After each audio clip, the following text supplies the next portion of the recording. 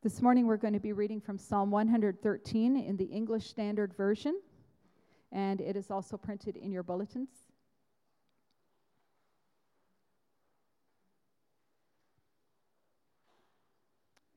Praise the Lord.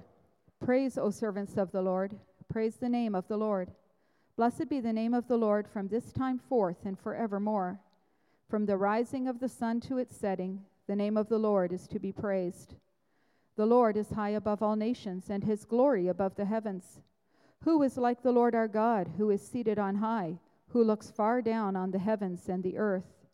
He raises the poor from the dust and lifts the needy from the ash heap, to make them sit with princes, with the princes of his people. He gives the barren woman a home, making her the joyous mother of children. Praise the Lord. This is the word of the Lord.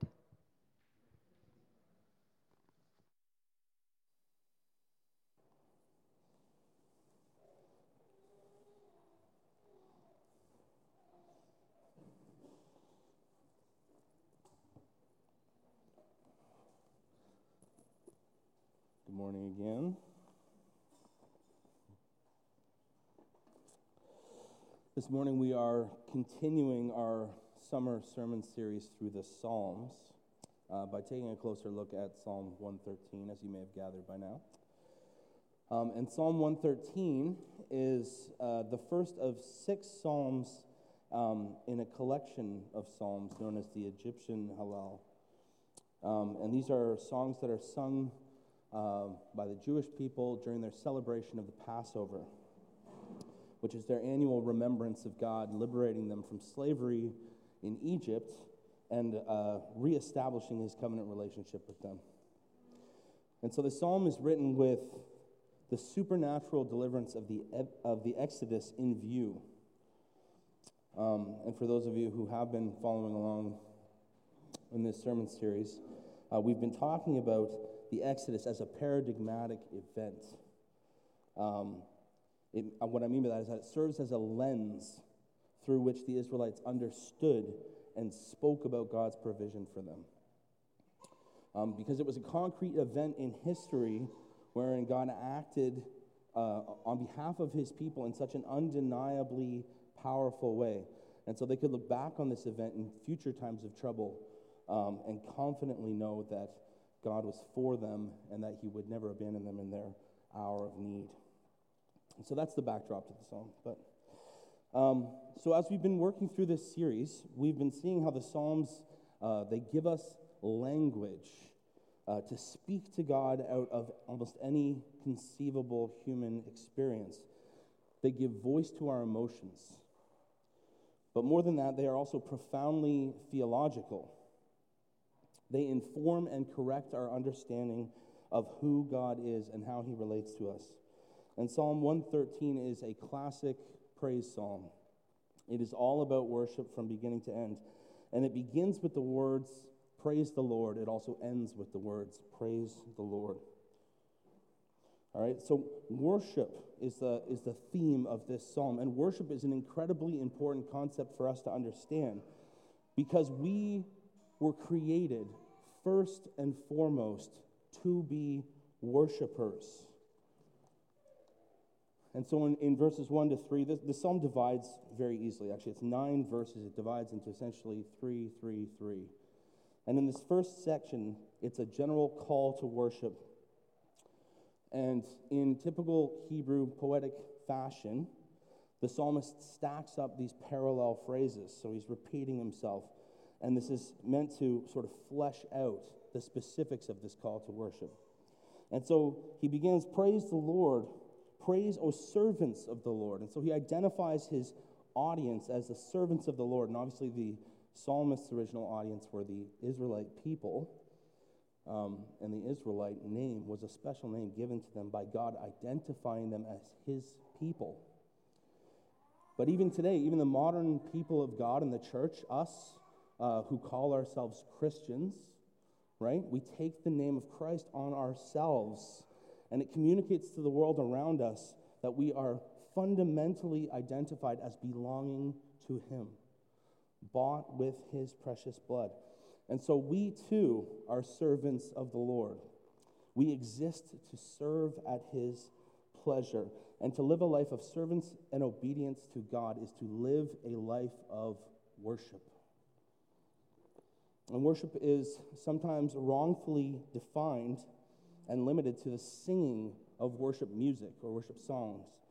And that certainly is worship, but that's not all that is worship. And everything that we do when we gather together here on Sunday mornings is worship. When we hear God's word explained and illuminated for us, hopefully well, it leads us to wonder and awe at his goodness and greatness. That's worship. We worship, as Megan mentioned as she introduced the offering, we worship by giving of the material and financial gifts that God has given us. We worship by using our talents and skills that he's given us to serve and build up the church. We worship when we practice the sacraments, right? And we taste and see the visible signs of his covenant relationship with us.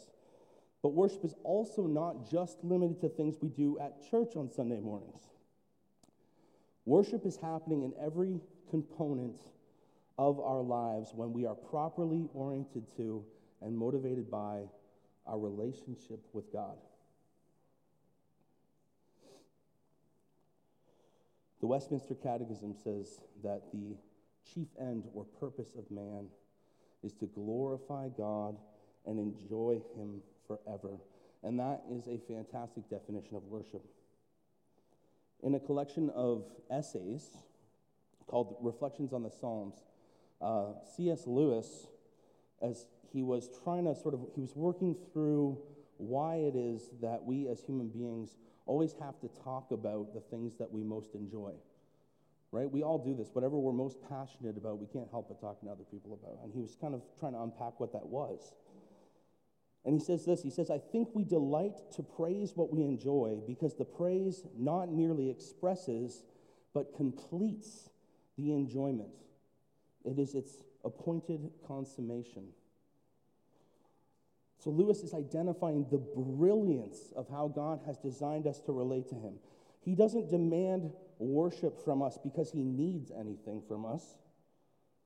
If we believe that, then we think far too little of God, and we think far, far too much of ourselves. He is perfectly satisfied in himself. And even if he weren't, why would he turn to us and our lowly opinions of him for fulfillment? Right? This would be like me basing my sense of self-worth on whether or not I think my goldfish likes me. And in the same essay of C.S. Lewis, he attacks this view in truly Lewis fashion. He characterizes it as the miserable idea that God, in any sense, need or crave for our worship like a vain woman wanting compliments. And I'm sorry, ladies, because I've known my fair share of vain men, and I don't know why Lewis is picking on you. But the point remains that God does not need us to stroke his ego. That is not why he commands us to praise him. Rather, God's command to praise him benefits us. In a book that I'm currently studying with a group of guys from this church called Habits of Grace, the author points out that the purpose of prayer, and remember that the Psalms are not just songs, they are prayers set to music. And this author points out that the purpose of prayer is to come boldly into the conscious presence of God, to relate to him, to talk with him, and ultimately to enjoy him as our greatest treasure. John Piper has built an entire ministry organization off of this principle. And in his massively influential book, Desiring God, he laid out the principle, sort of the key thesis of it all, as he's put it this way: God is most glorified in us when we are most satisfied in him. It's a self-perpetuating feedback loop. The more we worship God, the more clearly we see him in all of his majesty and power, and the more we enjoy being in relationship with him and are fed by him and satisfied in him, the more inclined we will be to pour out our hearts in worship to him. And on it goes. This is what we were created to do. And this is what eternity with him will be like. But we have a problem. We live in a fallen world, and as human beings, we are subject to the effects of sin at every level of our being. All right, and if you are a Christian, you have been freed from slavery to sin, yes, but its ripple effects remain for the time being. We are subject to what nerdy theologians call the noetic effects of sin, which is simply to say that our ability to even think rightly has been corrupted by sin. And this keeps even those of us who recognize that God is the rightful object of our worship from worshiping him rightly. We tend to err in our interpretations of who God is in generally one of two directions. And those two directions have different but equally dangerous deficiencies. And I think the psalmist in Psalm 113 seeks to provide a corrective to that problem. And so, in his call to worship, he says this. He has 3 verses in a row calling God's people to worship the name of the Lord. Verse 1, praise the name of the Lord. Verse 2, blessed be the name of the Lord. And verse 3, the name of the Lord is to be praised. So it would seem that if we want to worship God rightly, we need to ask, what on earth does that mean? What does it mean to worship the name of the Lord? Because we don't speak in that kind of language. And so the concept of names is a very important one in the Old Testament that's easily lost on us. The ancient world was a very tribal place, and your identity was bound up in your family name. And it was your association with a specific name that provided your social status and reputation. Your name was a representation of all of the pertinent details of your life and existence. And so the name of the Lord refers to all of the attributes of himself that he has revealed to us. It is a stand-in for his entire, complete character and nature. None of his attributes can be parsed apart or separated from any of the other of his attributes. But isn't this exactly what we are so tempted to do? As we've seen time and time again in this series through the Psalms, humans are so quick to pit God's greatness and sovereignty against his goodness and his love. When we suffer, we tend to either question his power and ability to deliver us from our trial or his willingness to do so. And it's this imbalance in our perception that is being wrestled through in so many of the Psalms. But thankfully for us, the writer of Psalm 113 is writing from a place of great clarity. He is seeing rightly, and he praises God for both his greatness and his goodness, and the way that they work together perfectly in how he relates to us. And so there is an outline on your bulletin, but I kind of threw the whole thing out yesterday and started over, so it's not totally useful. But what appears on there as point 2 is that the name of the Lord is great, right? Something like that. That is essentially my first point. When God reveals himself to Moses in the burning bush and commissions him to go to Egypt and tell Pharaoh to let the Israelites go, Moses asks him for a name. Right in Exodus 3. Then Moses said to God, if I come to the people of Israel and say to them, the God of your fathers has sent me to you, and they ask me, what is his name? What shall I say to them?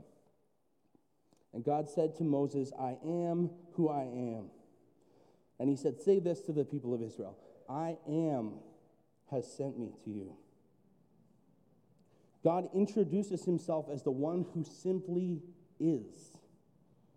He's the God who has existed from eternity and will continue to exist to eternity. no beginning, no end. Who God is defies explanation by finite human categories. He cannot be understood simply with reference to human experience. He is transcendent. And theologians often talk about the transcendence of God or his incommunicable attributes. And what they mean by this is they're simply referring to all the attributes, all the ways in which he is not like us. Right? And the psalmist focuses in on these attributes in verses 4 to 6, the second stanza of the psalm, essentially.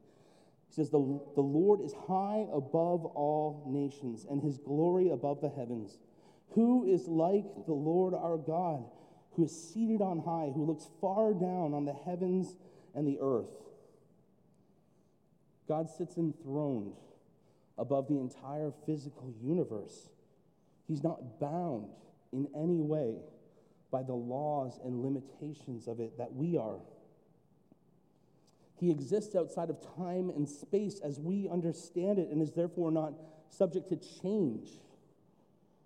From his vantage point, he sees all things at all times, and his perspective is not distorted or limited like ours is. Verse 4 says that he is high above all nations. All other powers, all other authorities are subject to his power and authority. All will be called to stand before him and give an account for their lives. And this is good news for those who will submit themselves to his lordship and throw themselves on his mercy. But it is really, really bad news for anyone who would stand up and shake their fist at him. In verse 6, the psalmist seems to suggest that God is so high above us and so set apart that he has to stoop down just to see what's happening on the earth and even in the heavens, right? Which in the language of the Psalms is a stand-in for the vast expanses of outer space. Right, often we say that God resides in heaven. And when a child asks us where heaven is, we usually just say that it's, up there somewhere. Yet we can't even conceptualize a place where the physical universe ends. And the psalmist says that God exists even beyond that. And so, yes, in verse 5, there's a question there. And this is the foundation on which the whole psalm rests. Who is like the Lord our God? The psalmist, filled with wonder and awe at having racked his brain, trying to understand God's greatness, asks that question. He says, who is like this God? And the answer is obvious. There is nothing and no one that can compare to him. In the discipline of apologetics, there's a classical argument for the existence of God called the ontological argument. And it's a very old argument. It's persisted for centuries, and it hasn't been defeated in apologetic language.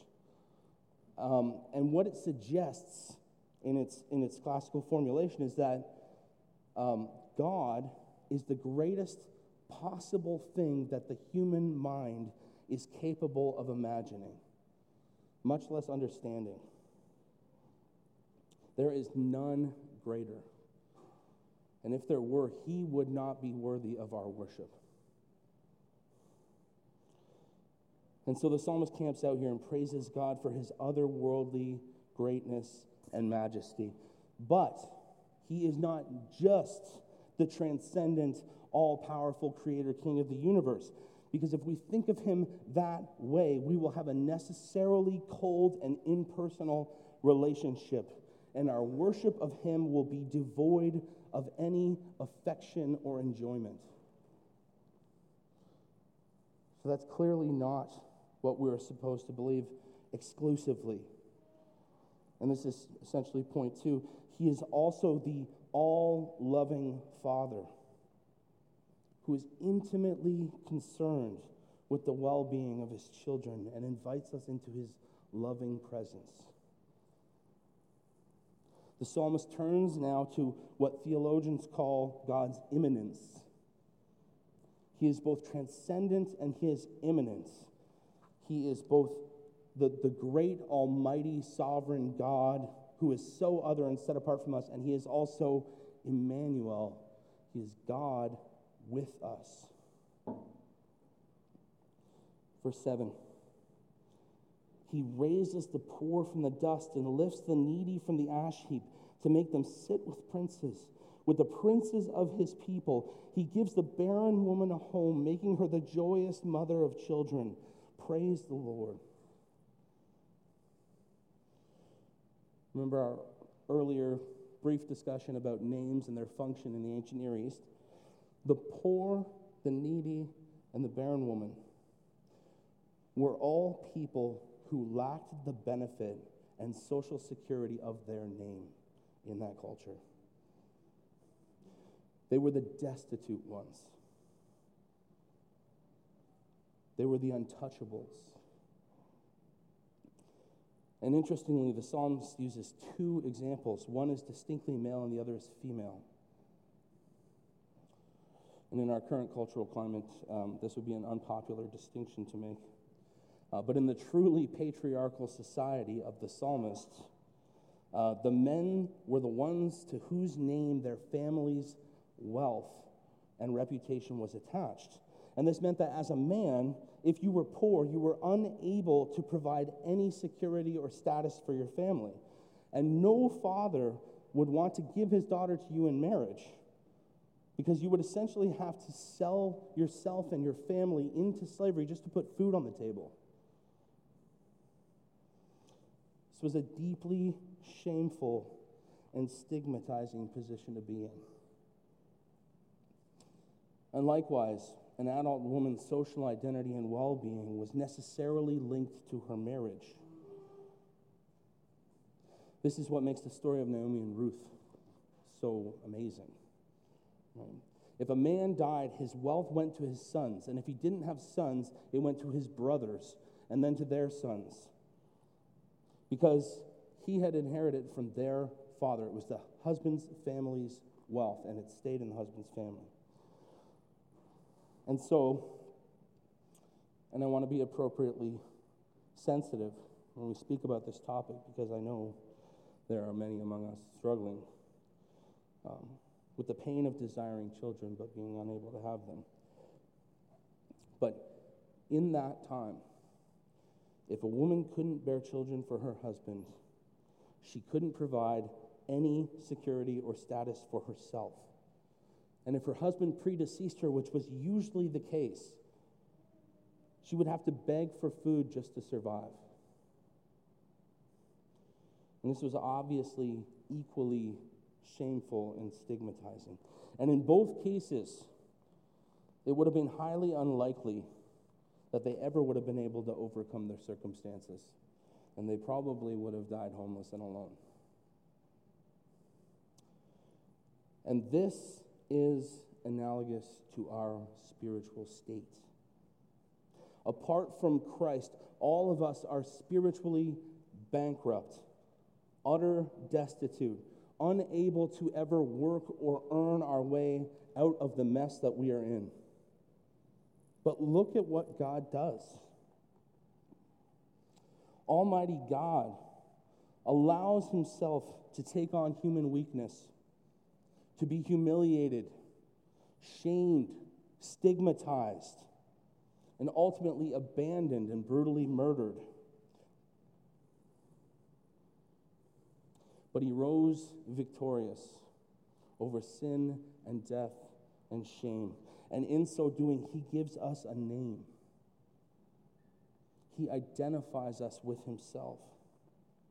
He lifts us up out of the dirt and ash and makes us sit with princes. He adopts us as his own and gives us a home and a family forever. The King of the universe stoops from his perfect home above the heavens, needing nothing.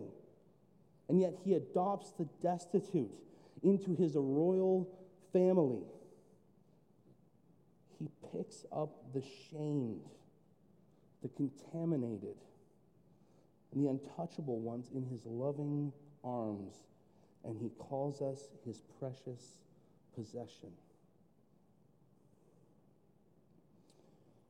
If you have a Bible, turn with me to Isaiah 62.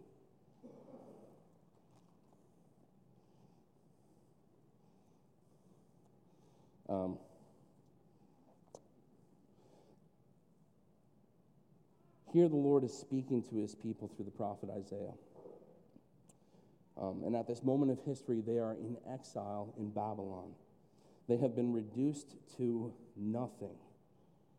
They are being mercilessly oppressed, and they are crying out for deliverance. And this is what God tells them is going to happen. He says, "For Zion's sake, I will not keep silent. And for Jerusalem's sake, I will not be quiet." Sorry, this is 62 verse 1. Just make sure everyone's... "Until her righteousness goes forth as brightness and her salvation as a burning torch. The nations shall see your righteousness and all the kings your glory. And you shall be called by a new name that the mouth of the Lord will give. You shall be a crown of beauty in the hand of the Lord and a royal diadem in the hand of your God. You shall no more be termed or called forsaken, and your land shall no more be termed desolate, but you shall be called, my delight is in her, and your land married. For the Lord delights in you, and your land shall be married. For as a young man marries a young woman, so shall your sons marry you, and as the bridegroom rejoices over the bride, so shall your God rejoice over you." And like Israel, when they were in exile, we need a Savior to deliver us. Someone who loves us enough to die for us. And God, in all of his goodness and tenderness, fits that bill. But we also need a Savior who is not like us. No mere creature or being can pay the price of our sin. Otherwise, we would need a Savior. We could just save ourselves. But rather, we need a Savior who is holy, eternal, unchanging, if he is going to be able to break the power of sin that enslaves us. In other words, we need a God who is both transcendent and immanent, both great and good. And I'm going to wrap up with an example of why this is important, that we don't emphasize any one grouping of attributes over any other grouping of God's attributes. A few years ago, there was a bit of a commotion surrounding a rather large mainline denomination in the States, and their decision to drop the hugely popular Getty hymn, "In Christ Alone," from the updated version of their official hymn book. And apparently their concerns with the hymn were over the line that goes, "And on the cross, as Jesus died, the wrath of God was satisfied." And they wanted to change that line, or they were petitioning the copyright owners to change that line to, "And on the cross, as Jesus died, the love of God was magnified." And when the request was denied, they dropped the hymn entirely by popular vote. And now, it is absolutely true that the love of God is indeed magnified at the cross. There's no question about it. But that is not the only thing going on there. And it's also true that the idea of God's wrath being poured out on sin feels or seems a little bit medieval to us, and it's maybe a distasteful idea to our human sensibilities. But consider the alternative. If God is truly holy and truly perfect, then by his very nature, he cannot allow sin to exist in his presence. When you turn the lights on in a dark room, the darkness is necessarily driven out. Darkness and light, by their very nature, cannot occupy the same space at the same time. And in the same way, sinful people could never enter the presence of a holy God without being consumed entirely. But at the cross, he made a way. God's perfect justice collided with his perfect love and mercy in Jesus Christ. And when Jesus cries out, "It is finished," on the cross, it means that all of the requirements for our being welcomed into the loving presence of our Heavenly Father have indeed been satisfied once and for all. To suggest that anything less is going on there is to try and domesticate God. And if we take the teeth out of his wrath,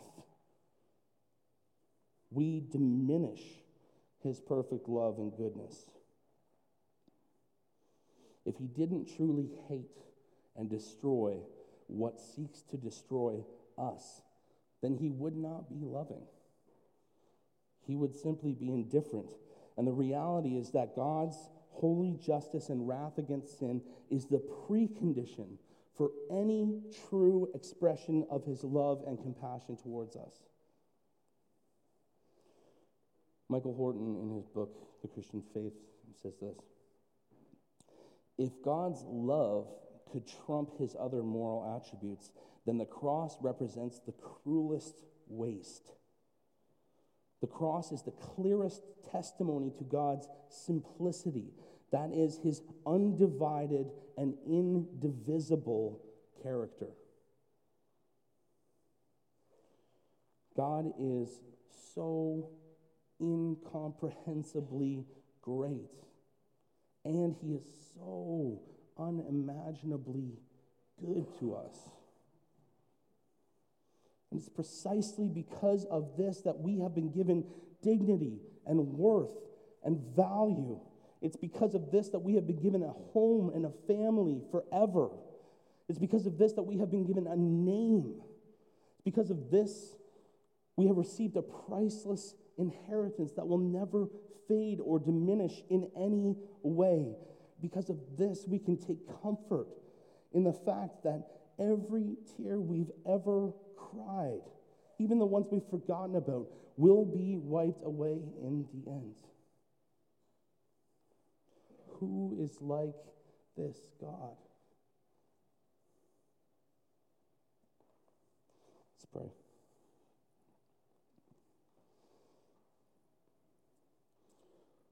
Almighty, all-loving Father, we praise you for the beauty of the way you have created us to relate to you.